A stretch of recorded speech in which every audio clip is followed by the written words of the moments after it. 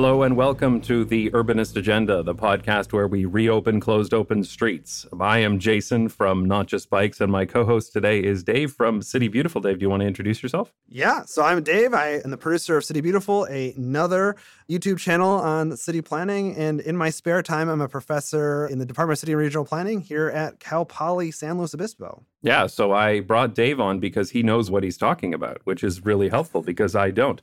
Now, one of the things that Dave specializes in is things around pedestrianization, pedestrian malls, that kind of thing. And so he brought an interesting subject up the other day, and I thought, you know what, we should talk about that on a podcast. Maybe you can introduce what your thinking was here. So I think a lot of us in the urbanist world were sort of excited about the possibility of removing cars from streets as a result of the pandemic, right? People were driving less. We need to see more outdoor dining. And a lot of cities did that. And now we're in 2023, and cities that did do it are at this reckoning stage of whether or not we keep those spaces open to pedestrians or bring cars back. And it's been a fascinating thing to watch as some cities are going one direction, some cities are going the other, and sort of the complicated issues around that. Yeah, indeed. It's interesting because it's a very different situation over here in Europe. I haven't been following all countries in Europe, but there's a few things I was following in Germany and in the Netherlands, of course. And here, we didn't really do that open streets thing. Like, that wasn't really a thing that was done. One of the things that was done here in several places in Amsterdam was to take a road, or street rather, and reduce the speed limit to 30 kilometers an hour and put bicycles and cars in the same lane, and then make the bicycle lane an extra sidewalk. So that was kind of the extent to what was done here. So I know that in North America, there were parking spots that were turned into cafe seating, and there's some streets that were closed off completely, as we're about to talk about. But it was interesting. I didn't really see that done here. I saw Friedrichstrasse in Berlin. I don't know if that was actually related to COVID or not. I thought that was sort of a thing they were planning anyway, and then they just happened to implement it in 2020. And my instinct here is that there are probably enough open spaces in cities already in Europe to accommodate that sort of outdoor dining, which we did not have as much here in the US and Canada. That was my gut feeling, is that kind of like sidewalk cafe seating is the thing here already. And so it just continued to be a thing. And as I said, the only thing that I did see done here was sometimes they turned the bicycle lane into more of a sidewalk. But that was about it. So those went away very quickly, actually, even before COVID was even close to, like, quote unquote, over. They removed those quite quickly as the rules changed. So it was only about a year period that those things were in place where bicycle lanes were sidewalks. But it's different in the US. So why don't you tell me a little bit about that? To be honest, I haven't followed it that closely. Yeah, it was fascinating in 2020 in the depths of the COVID-19 pandemic during the lockdown periods there, where we saw, people couldn't go out to restaurants. They were stuck at home. And as cities were trying to figure out how to support their local businesses, this idea came around that, well, we should have outdoor seating and outdoor dining. We started learning more about the virus, if we're kind of go back in time, that being outdoors is generally considered safe. So it was fascinating, again, from a planning perspective, that you had cities implementing these emergency ordinances, these emergency programs to shut down entire streets in some cases or allow parklets. I was on a conference panel with somebody from Pittsburgh, and she showed that they accepted essentially back of napkin drawings for open streets from local businesses. Literally, they showed, like, it was hand-drawn. Like, they had to show where the ADA access would be and if there's any fire hydrants or things like that for emergency services. But they got hand drawings for shutting down entire blocks of city streets, and they approved them based on a back of napkin drawing. That's like how guerrilla this was at the time, right? We were in uncharted territory. I love that. Which I think also shows, honestly, how little we actually need to make these spaces, right? Like, they function perfectly well with very little forethought. Now, again, it was sort of pitched as an emergency measure in a lot of cases. And so now, a few years on, I think a lot of folks are assuming that, well, we're back to normal, business as usual, therefore the streets will go back. While others in cities around the United States said, well, we really like this. Why should we go back? We've actually made a quantum leap forward, and this might be an actual silver lining in an otherwise terrible situation of a pandemic. So it's been interesting. It's really been city by city from what I've seen. Some cities, think, yes, it's been great. Other cities have quietly just sort of made these open spaces evaporate, and cars have returned without much fuss. So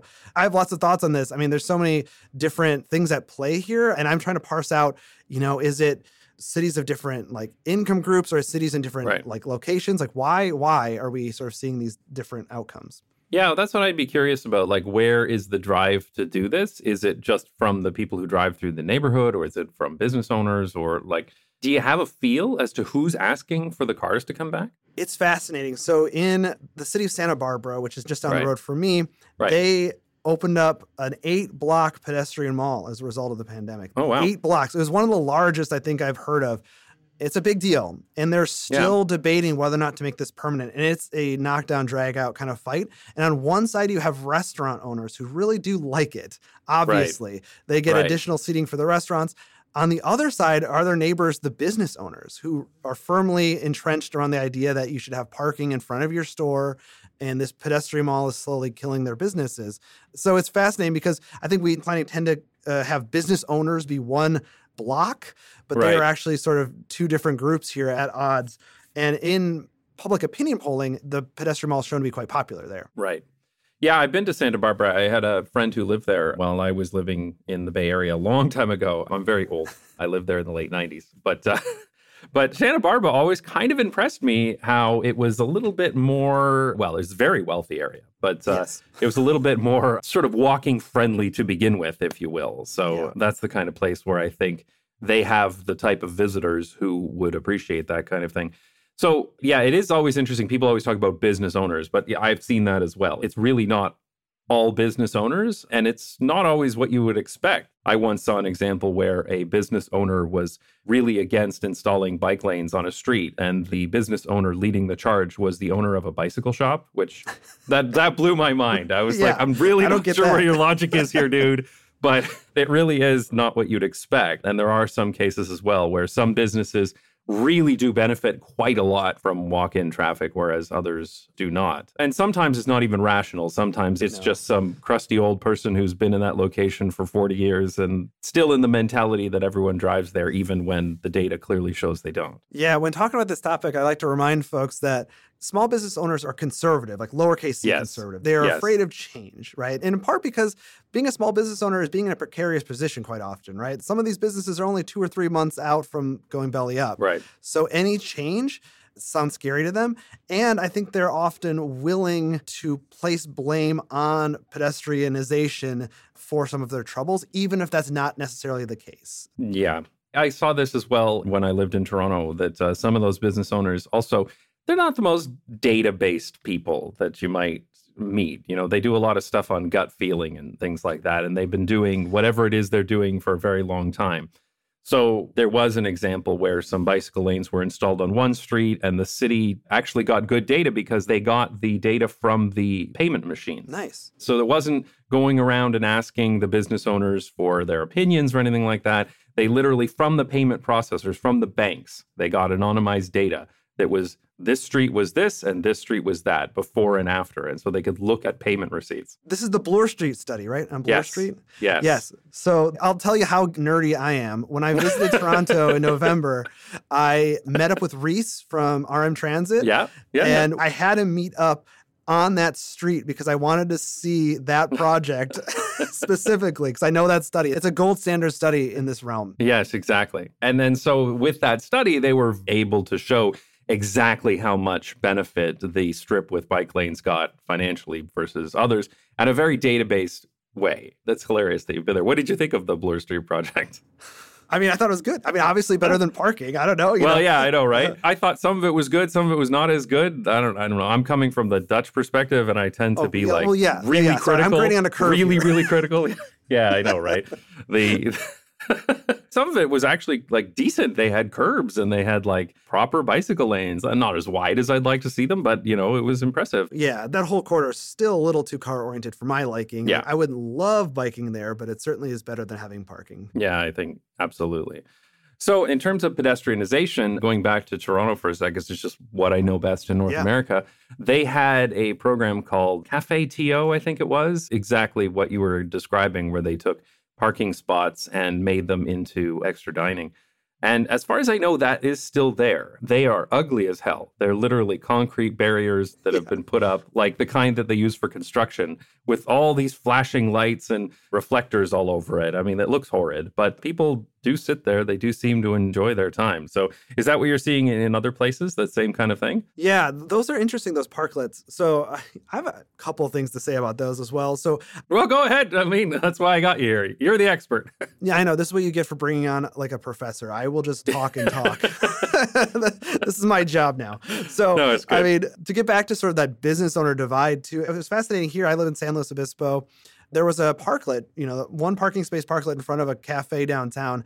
And they were above a business owner who complained to the city about the parklet, and the city removed the parklet because that one business owner didn't want it. The cafe was devastated. So it's just, again, that sort of these, even at the parklet level, one single parking space downtown. And we have 3 garages that are never full. That is the level of like pettiness that we're at with these parklets. The parklet stuff is really interesting, though, from a few different angles because so streets are public space, right? They are right. For all of us. And I think the number one argument for parklets that I hear, or one of the top arguments, is why should we be giving this public space for someone to store a private vehicle for 2 to 10 hours at a time, right? This is valuable space, right? So bringing in a parklet where lots of people can use it over the course of a day, it's just, in terms of sheer numbers, more people are enjoying that 8 by 16 chunk of 8 by 16 feet, sorry. I speak imperial, for that space, right? But then it's interesting because you have counter arguments to this of, well, it depends on who's the patron of the restaurant, right? If it's a high-class restaurant, well, now you've taken away a space where, anybody who owns a vehicle, which is, a broad demographic range, could have used it. And now only people who can afford that restaurant can use that space. Right. So it's I don't know. I mean, how ridiculous you find that, but I do find that a little ridiculous. Yeah. I've read honest to God journal articles that make this case. So this is a thought that is out there. It's actually fantastic to hear about like this and think about the difference in the context of Europe, because I could not see someone in Europe with a straight face saying that a car is more accessible to larger income class than a space that people walk by. Car brain is a very creative brain. I will say they're very good at coming up with arguments. I know I am less sympathetic, obviously, to that argument as well. But that is an argument that's out there. I think the number one sort of reason you're seeing cities sort of move away from it is actually maybe equally frustrating in that those parking spaces are generating revenue for a city. So then if they want this to pencil out for them, they need to start charging the businesses for that space.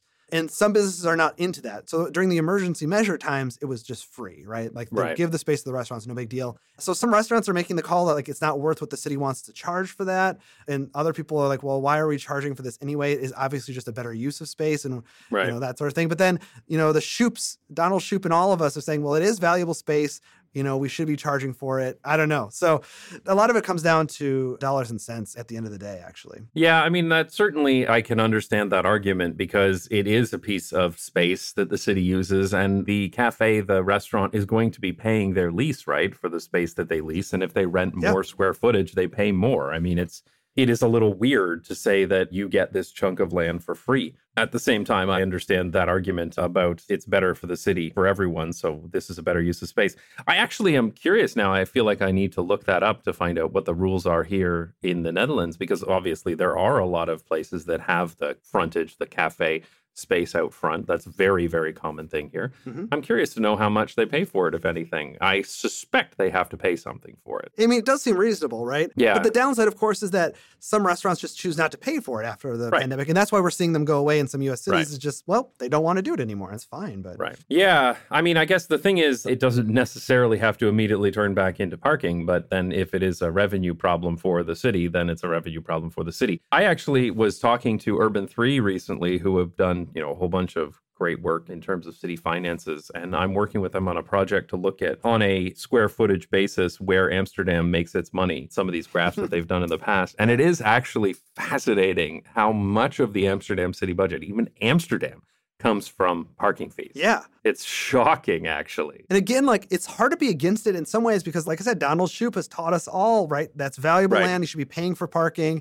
And why shouldn't the city be taking that money and putting it to good use, right? I think the argument is usually that they're selling it for too cheap, if anything. Exactly. You can get these monthly parking. In some cities in North America, you're getting monthly street parking passes for dollars, like a few bucks. Oh, yeah. It's just shockingly cheap. Oh, and I roll my eyes. I mean, again, I live in a fairly small town, San Luis Obispo. Yeah. I've been there. We have a thriving downtown. It's nice. And people complain in the newspapers all the time of how hard it is to drive there and how expensive parking is there. Parking is $1.50 an hour. Yeah, right? It is nothing. And the expectation that drivers have that you should be able to pull up anywhere in the city and, be so convenient and free is just astounding. I mean, can we at least have downtowns be a place where it's maybe slightly inconvenient to use a car? And heaven forbid we have places where it's, more convenient to walk or bike there or take transit, So I always roll my eyes. It's just... that's a whole other discussion that we could talk for hours about. Like, when it comes to parking and driver entitlement and downtowns using their space for storing cars. Oh my God. Yeah, that's a whole other podcast, I think. I know, but I mean, it does sort of relate because, of course, moving beyond parklets here just to open streets, we saw some of these in fairly dense urban areas, certainly in New York City. You start building places where it is a sort of pedestrian first. And if there's any place you can do it in U.S. cities, it's downtown because the density is right. I mean, I always think there's many places where folks who love cars can use cars all the time, but there are very few places in the U.S. where you can just sort of be a pedestrian. And can we just have one place in every city, like one area in every city where I don't have to use the car? I know, right? I was listening to your 15-minute city discussion with Adam something. I'm like, can we have one 15-minute neighborhood in every city? Please. Is that too much to ask? Just please, one. Just one. I've had this discussion too, even back when we're living in Toronto, but especially when I started the YouTube channel, and people would say to me, why do you have to make such a big fuss out of it? You live the way you want. I'll live the way I want. Some suburbanite would say this, and we're all fine, right? And I'm like, no, it's not fine because you have what you want. The only thing that's legal I can't live the way I want. To build what you want. The only thing that's being built is what you want. There's nothing left, and you people want to park there. I know, seriously. Let us have this one place, I know, please, just for the love of God, just one place that's not infested with cars. So you sent this article over, which I will link in the description for anyone reading. The New York Times, this is how New York lost 63 miles of pedestrian-friendly open streets. 63 miles is a lot, actually. I know New York is a big city, but still, that's an awful lot.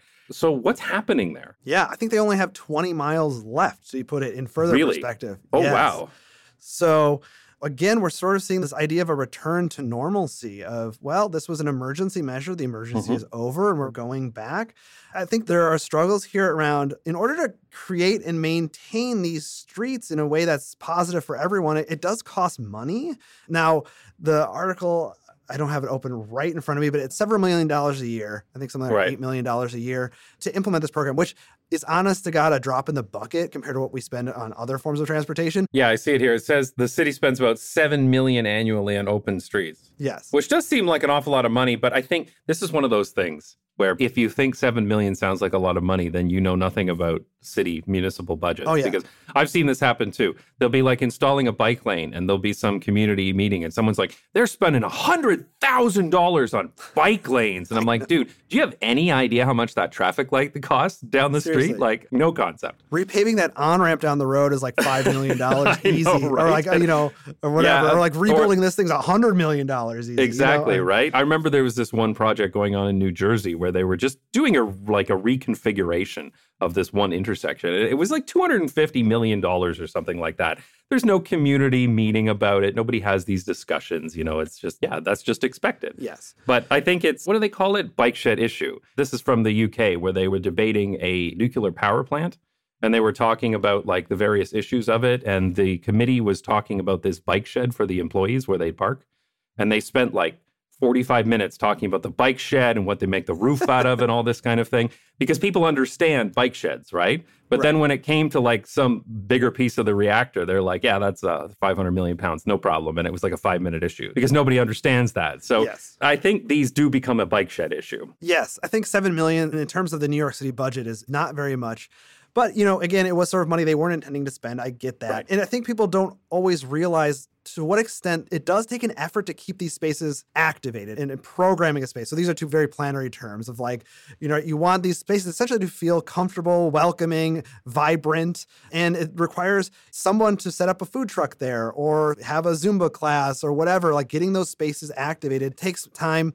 And New York City and other places have found that working in partnership with local organizations can help that, but that still costs money. And then you need policing as well. And Now, that's another sort of equity thing. In general, when I'm saying policing, the policing that you typically find in these are not like New York City, like cops. It's the folks in like red polo shirts sweeping things up and just making sure everything's okay and setting chairs back up that gets knocked down.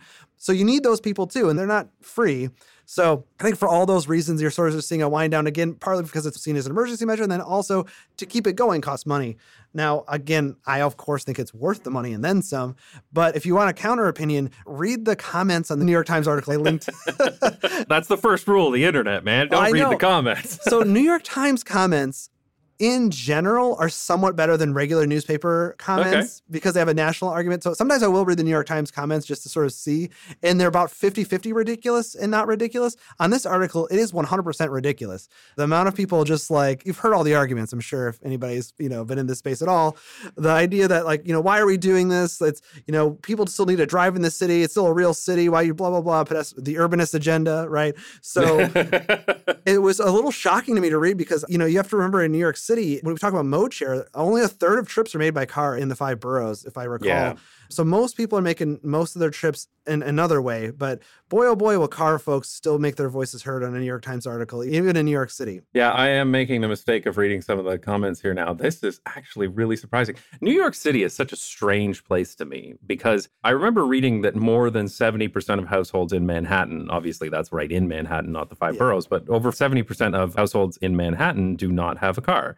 Yeah. But you go out in the street and it's like 5 lanes rammed with cars. It's shocking how many cars there are in that city. Oh, yeah. There's no excuse for Manhattan. I had the pleasure to live in Manhattan for 1 year after I was in college and definitely did not need a car in any sense. And a car would have been nothing but a burden in Manhattan where I was living. Yeah, right. So, I think a lot of these comments are from our outer borough folks. You can actually have a single family place in Queens or outer Brooklyn and that sort of thing and lead a semi-suburban life. And certainly in Staten Island.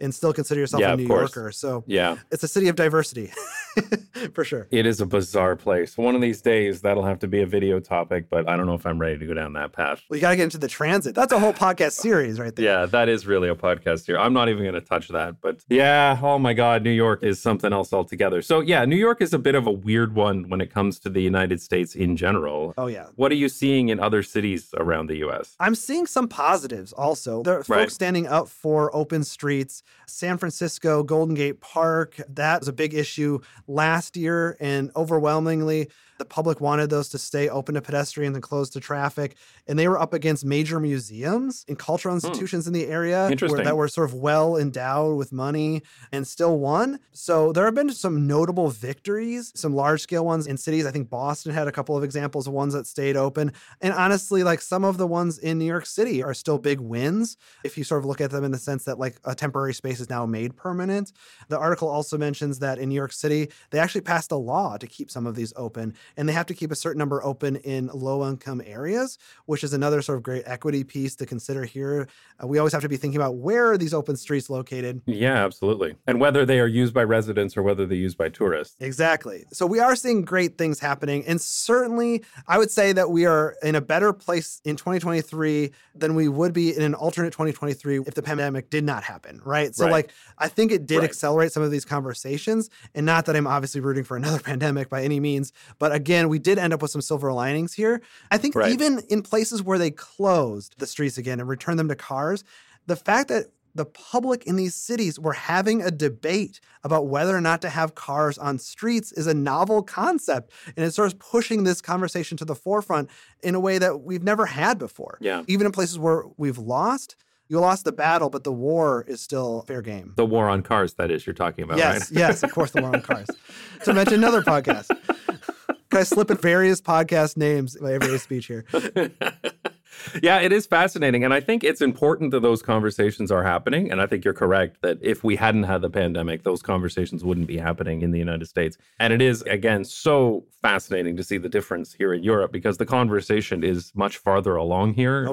The conversation about like closing a street off to cars is just sort of like a regular issue that happens all the time. There are streets being closed off to cars regularly here in Amsterdam. And it's not an issue of if a street will close, it's sort of when almost, right? And it's which one's first and what's the configuration going to look like and that kind of thing. So yeah, it is good that that conversation is happening in the United States. It's tough sometimes for me to get out of the circle of urban planning when I hear about the US because I never hear about what's going on there.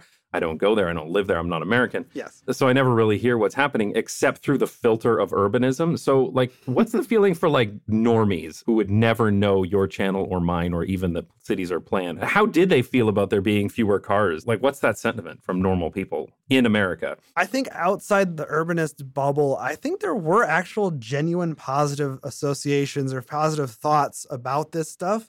I think I heard some folks say that they did not prefer to maybe eat in the parklet right up against moving traffic. Like that was sort of like a downside. But in general, I think in places where the streets were closed and they got to use them, they enjoyed them. And I think that's not a surprising feeling, actually, because for a lot of Americans, they do actually inhabit open streets, but only on a time-limited basis, right? So here in San Luis Obispo, we have a famous farmers market every single Thursday night of the year. It is open. Right. And we shut down, like, I think about 7 or 8 blocks of downtown. And we let people walk in the street. So they're used to that. So for a lot of folks, it's just the idea of like, oh, we're doing this permanently. It's actually not a huge leap for them to make, and they can see the benefits there. Now, again, you get some of the for whom, because I think when you're talking about places in downtown, people come to downtown and expect this sort of nice walkable area. But if you're somebody who maybe lives downtown or works downtown, just has an office downtown, it may feel less convenient to you. And then I've heard people who work downtown being like, well, I used to be able to drive this way to get to my parking spot to go to work, and now I can't anymore, right? And like that level of stuff, you start seeing the negatives. Again, broadly positive. And in places where they actually open up this question to a referendum or a vote or even just a public opinion poll, you generally see the keeping streets open to pedestrians winning the day. But the folks who are against it are often the folks who have a lot of influence in City Hall, the business owners, developers, people who work there. Right. That's always the challenge. It is interesting you mentioned like sitting next to traffic, because I do remember that in Toronto. Anyone familiar with Toronto, on Yonge Street near Yonge and Eglinton, they took away some parking and made them into those Cafe TO patios. But I remember sitting out on one of them and cars are going by. I think the speed limit's 40 or 50 or something, and nobody drives the speed limit. So there's some very, very high speed traffic going by and trucks. And it's like, I don't know if I really like sitting here. Like, it feels like you're in the road when you're talking about how these places need to be activated. I wonder if maybe some of that is because there's still a road, right? Oh, yeah. Like if they were turned into grass, if they were not asphalt, would they need to be activated this way? Would they need this kind of thought around like, is this a place I want to be? Because I mean, we don't have this conversation about parks, right? If there's a park, nobody has a question as to what you do with a park. Right. And parklets and open streets are conflated, and I've been conflating them in this conversation, but they really are two different things. Right. The only reason they're sort of combined is because cities sort of did both at the same time in response to the pandemic. They allowed for these parklets, and they also closed down entire streets. But you're right. Sometimes I feel like a bad urbanist because I don't want to sit out in these parklets to eat because they do kind of suck. Well, they're not very pleasant. They suck because of the cars, right? Yeah. Like, I do like cafe seating as much as anyone. And here in San Luis Obispo, we actually have a post-war pedestrian mall from the 60s, early 70s maybe. And what I would do during the pandemic is I would get food and I would walk over there because it's much quieter and the whole street is closed, and sit out in one of the tables there. And to the city's credit, they are actually considering adding on to that pedestrian mall. As part of this program from the pandemic, they realized that we have this one street closed. It's great. This street next to it, we could also probably close and it would be just fine. So they're in the process of actually going through the design phase of what would that new pedestrian mall look like permanently, really well designed. So I'm really excited. And part of me is also happy because if it's going to work anywhere, it's going to work in a place like San Luis Obispo. We literally have like the best climate in the United States. It's a college town. Yeah, you really do, right? Like, it's beautiful there. It's not even particularly big, right? Like, it feels like this should be a bicycle city. Right. I haven't been there in a long time, I must admit, but I can't imagine it's changed that much. It's a pretty good bike city, yeah. We have about 50,000 people, which is not big. I mean, you can get anywhere by bike, really. Right. I mean, it's not a long bike ride to go anywhere. I live on one side of town. I commute to campus on the other side of town, and it's 17 minutes on bike. Right. It's a real rough commute, So the fact that it works here is heartening, because if it didn't work here, I really have no hope whatsoever. Yeah, right. You might as well just pack it up and research something else. Yeah. At least That's for the right. United States. It is interesting, the design of these places, because again, like I said, the Toronto ones are just so ugly with these giant, like, concrete Jersey barriers Yeah. and like big reflectors. It feels like you're sitting on a road or you're sitting next to a highway. Even the signs, it's those big, like, orange and black striped reflecting signs, that it feels unnatural, right? Whereas here in Amsterdam, they recently closed off a street in the city center. If anyone wants to look it up, it's Nieuwshuis voor Burgerval. And they ripped it up. They took out a whole bunch of parking. They turned it into like a little parklet, but they took the tram tracks and just made them grassy and just had them go like right through the grass. And I think doing that really just made it feel totally different. It wasn't just that it was the same street, but with a couple of things blocked off.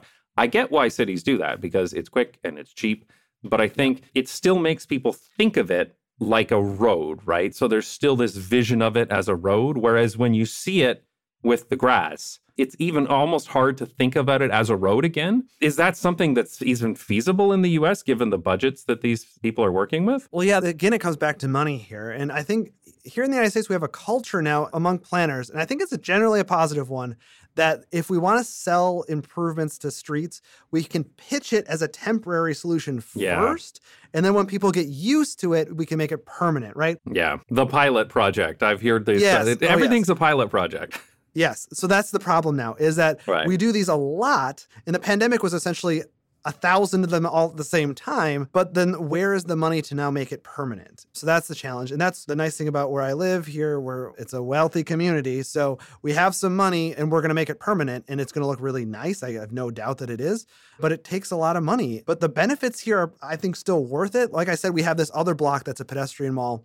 And it's so well done and it's been there for so long that people who walk by it, I tell them this is a pedestrian mall and they're like, no, it's not. I'm like, yeah, this used to be a road. And they can't even tell that it was once a road. Right. And how fantastic is that? Like, not only do they not miss it, they don't even know that it was a road in the first place. And that's really sort of the holy grail. Yeah, I think that's exactly it, because I know you've made a video about these before, the lifestyle centers that are appearing in the United States and Canada, where it's almost a form of cargo cult urbanism, where they're kind of like, this is what a downtown should look like. So a developer comes in and like draws it and then puts a huge parking garage behind it, but it's all private property. Ultimately, I guess that's kind of what you're looking to turn these things into, that sort of outdoor mall, maybe even not lifestyle center, but an outdoor mall like you find in California, so that it feels like a mall, but doesn't have to be owned by one developer. It doesn't have to be a private development, but it feels that way. Yeah. I mean, design is important. I just recently sat on a review. I was a professor reviewing landscape architecture students who redesigned this space that I'm talking about. They thought it was the right project to sink their teeth into. So it was fascinating to see sort of, like there is a great diversity in how you can design this space. You can go for the straight up sort of mall version where, it's just a great space to walk and patronize the shops. You can think about it. Is this a place for community events and gathering, right? Like, is it a place where you can make it easy for food trucks to stop in? And you have to sort of think about all these different possibilities. You also have to think about, well, you're shutting down the street. How can delivery vehicles still access? How can emergency vehicles still access? So the design of these spaces is not a simple thing because there still are a complex group of actors and demands. But in the end, like in some ways you're sort of bringing the lifestyle center back. And of course, for those who don't know, the history of pedestrian malls was this guy, Victor Gruen. He developed the indoor shopping mall in Minnesota and then felt real guilty about it. And then basically started bringing the idea of pedestrianizing streets to make essentially the shopping mall come to downtowns. So there is this sort of historic idea of like, it's actually literally taking this shopping mall, bringing it downtown for better or for worse. But we're finding that the actual design of the hardscape of the pedestrian mall doesn't really matter too much so long as it's flexible enough. And it really is about the uses along the mall, the activation, like are events being held here, and is it a lively space? I mean, so, we can spend a lot of time talking about the design, but actually it's mostly what's happening all around it. Fair enough. That's good thinking. I mean, it's nice. You're actually clearly the expert in this, and it's good to talk to you about it. So I think we're coming kind of the end of this conversation. I know we could talk about it forever, but is there anything you kind of want to finish on here, like about where this is going, where you see this happening, what people can do to make these open streets stay open? I think the thing that makes me optimistic about cities generally and then pedestrian spaces specifically is that it's a local issue and it doesn't take that many people to be in support of something to actually see it happen. So hopefully if, you're somebody who listens to this kind of podcast, if you watch the videos that we make, don't stop at watching the videos, but actually show up at meetings, write letters, get your friends involved. I mean, that's at the end of the day, how actual change is made and how we sort of see these spaces preserved. And I can make video after video telling you that it's a good idea to keep these spaces, but it won't happen unless people actually show up. So it's kind of a broken record thing. I mean, everybody says this, but like I've literally been in planning meetings where the same 5 people show up every single meeting to promote one item. And guess what? We put it in the plan because we're like, all right, we'll shut you up and we'll get it done. And it really only takes a few people regularly showing up to make it happen. The bar is low, shockingly low, even in large cities. And it just takes a few people organizing. Yeah, I mean, this is one of the things. My channel was very much not started as an advocacy channel. I'm still not an advocate myself. I don't consider it an advocacy channel, but I know that people have become advocates after watching my content. But I'm really mostly there to show people what's possible. I don't really have the solution as to how they get there. However, I do know that you have to show up to community meetings. Like, cannot stress that enough. If there's only one thing you do to improve your city, it's show up to those meetings, because I've been to them before. I've seen them where there's me. I am old, but even back then I was in my late 30s and I was the youngest person there by like 30 years. Yes. Right? I mean, it's crazy. And people were like, nobody's going to ride a bicycle. And I'm like, I do. And they all kind of turn. They're like, what? Yeah. Really? And they're like, well, that's because you don't have kids. And I'm like, yes, I do. What? Really? I mean, this is literally the level of conversation. But all you need to do is get like 5 of your friends to come out, right? Yes. And speaking on behalf of the planning profession, I feel I can do that because I'm a certified planner here in the United States. But, planners want you to come. Like, you don't understand. Like, I tell this all the time. They ever? People email me all the time. Like, can you tell my planners to do this? I'm like, the planners, they're on your side, dude, but they're only going to do as much as they have the political will to get done. Like, if you show up at a public meeting, I swear to God, some planners might just hug you because I know, right? Especially if you don't have gray hair, they will be so excited to see you there and they want to talk to you about this. You'll have IRL discussions like the kind we're having here with people who are knowledgeable and passionate about it. So if you're chasing the high of voting, that civic duty, go to a public meeting. You'll get the same high. You might have to sit through some boring discussion, but you'll feel good at the end. It's a good feeling. I get people saying all the time, every planner in America needs to watch your videos. And I'm like, it's not the planners that need to watch my video. They know all this stuff already. Half the stuff I got from them. They know it all. You need to show up and tell them that you care about it, because otherwise they end up wasting a lot of time drawing up these plans. And then the only people they bounce it off of are like, I want to park here. Yes, planners don't want their plans to get dusty on a shelf somewhere, but they do if nobody does anything about it. So I think that's where we're going to end on this, yes. I think, because we really could talk about this forever, and I love it. I will definitely have you on again, Dave. It's really nice to have somebody that really knows this stuff. You keep selling yourself short here. That's... Okay, I'm going to interrupt you there. I know nothing about planning. I'm not a planner. I haven't gone to school for planning. At the same time, Jane Jacobs didn't know anything about planning, and she did some great stuff too, right? So yeah, I get that. I am not saying that I am Jane Jacobs. No. A PS on the thing I just talked about getting involved is that the great thing about planning is you do not need to be an expert to actually make positive change, as you are an example of. So that's the great thing about planning. It's so accessible. True. So don't sell yourself short. Just because I've read a lot of books for a lot of years does not make me sort of any more of an expert on this necessarily. So that's just my way of saying that, we all sort of have a role to play. Yeah. And I think sometimes it's even just important to share your experience, because that's ultimately all I'm doing is sharing my experience in cities I've been to, cities I've lived in. I really think that's all Jane Jacobs was doing too. I think when you go to your community meeting, you share your experience with the city, right? You share this is the way I experience the city. I see it this way because I walk, because I cycle, because whatever. And I think that experience. Nobody's expecting a book report. They're just expecting your experience, All right. Well, thanks so much, Dave. It was really, really nice to talk to you. Do you have anything you want to promote before we go here? Nah, keep watching Not Just Bikes. And keep watching City Beautiful as well. Thanks so much.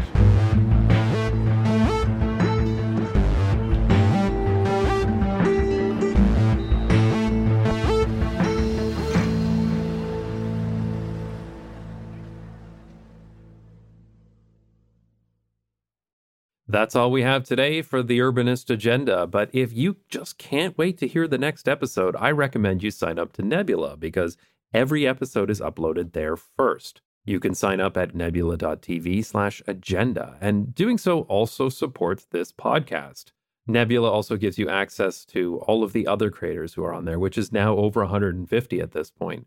You'll find videos and podcasts and classes, but there are also Nebula Originals, which are high-budget productions by content creators you may already know on a whole wide range of educational subjects.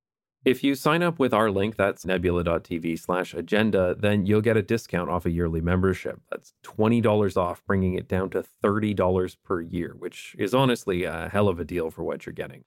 Thanks again for listening to the Urbanist Agenda, and maybe next time you'll be listening on Nebula, and then you won't even hear this part.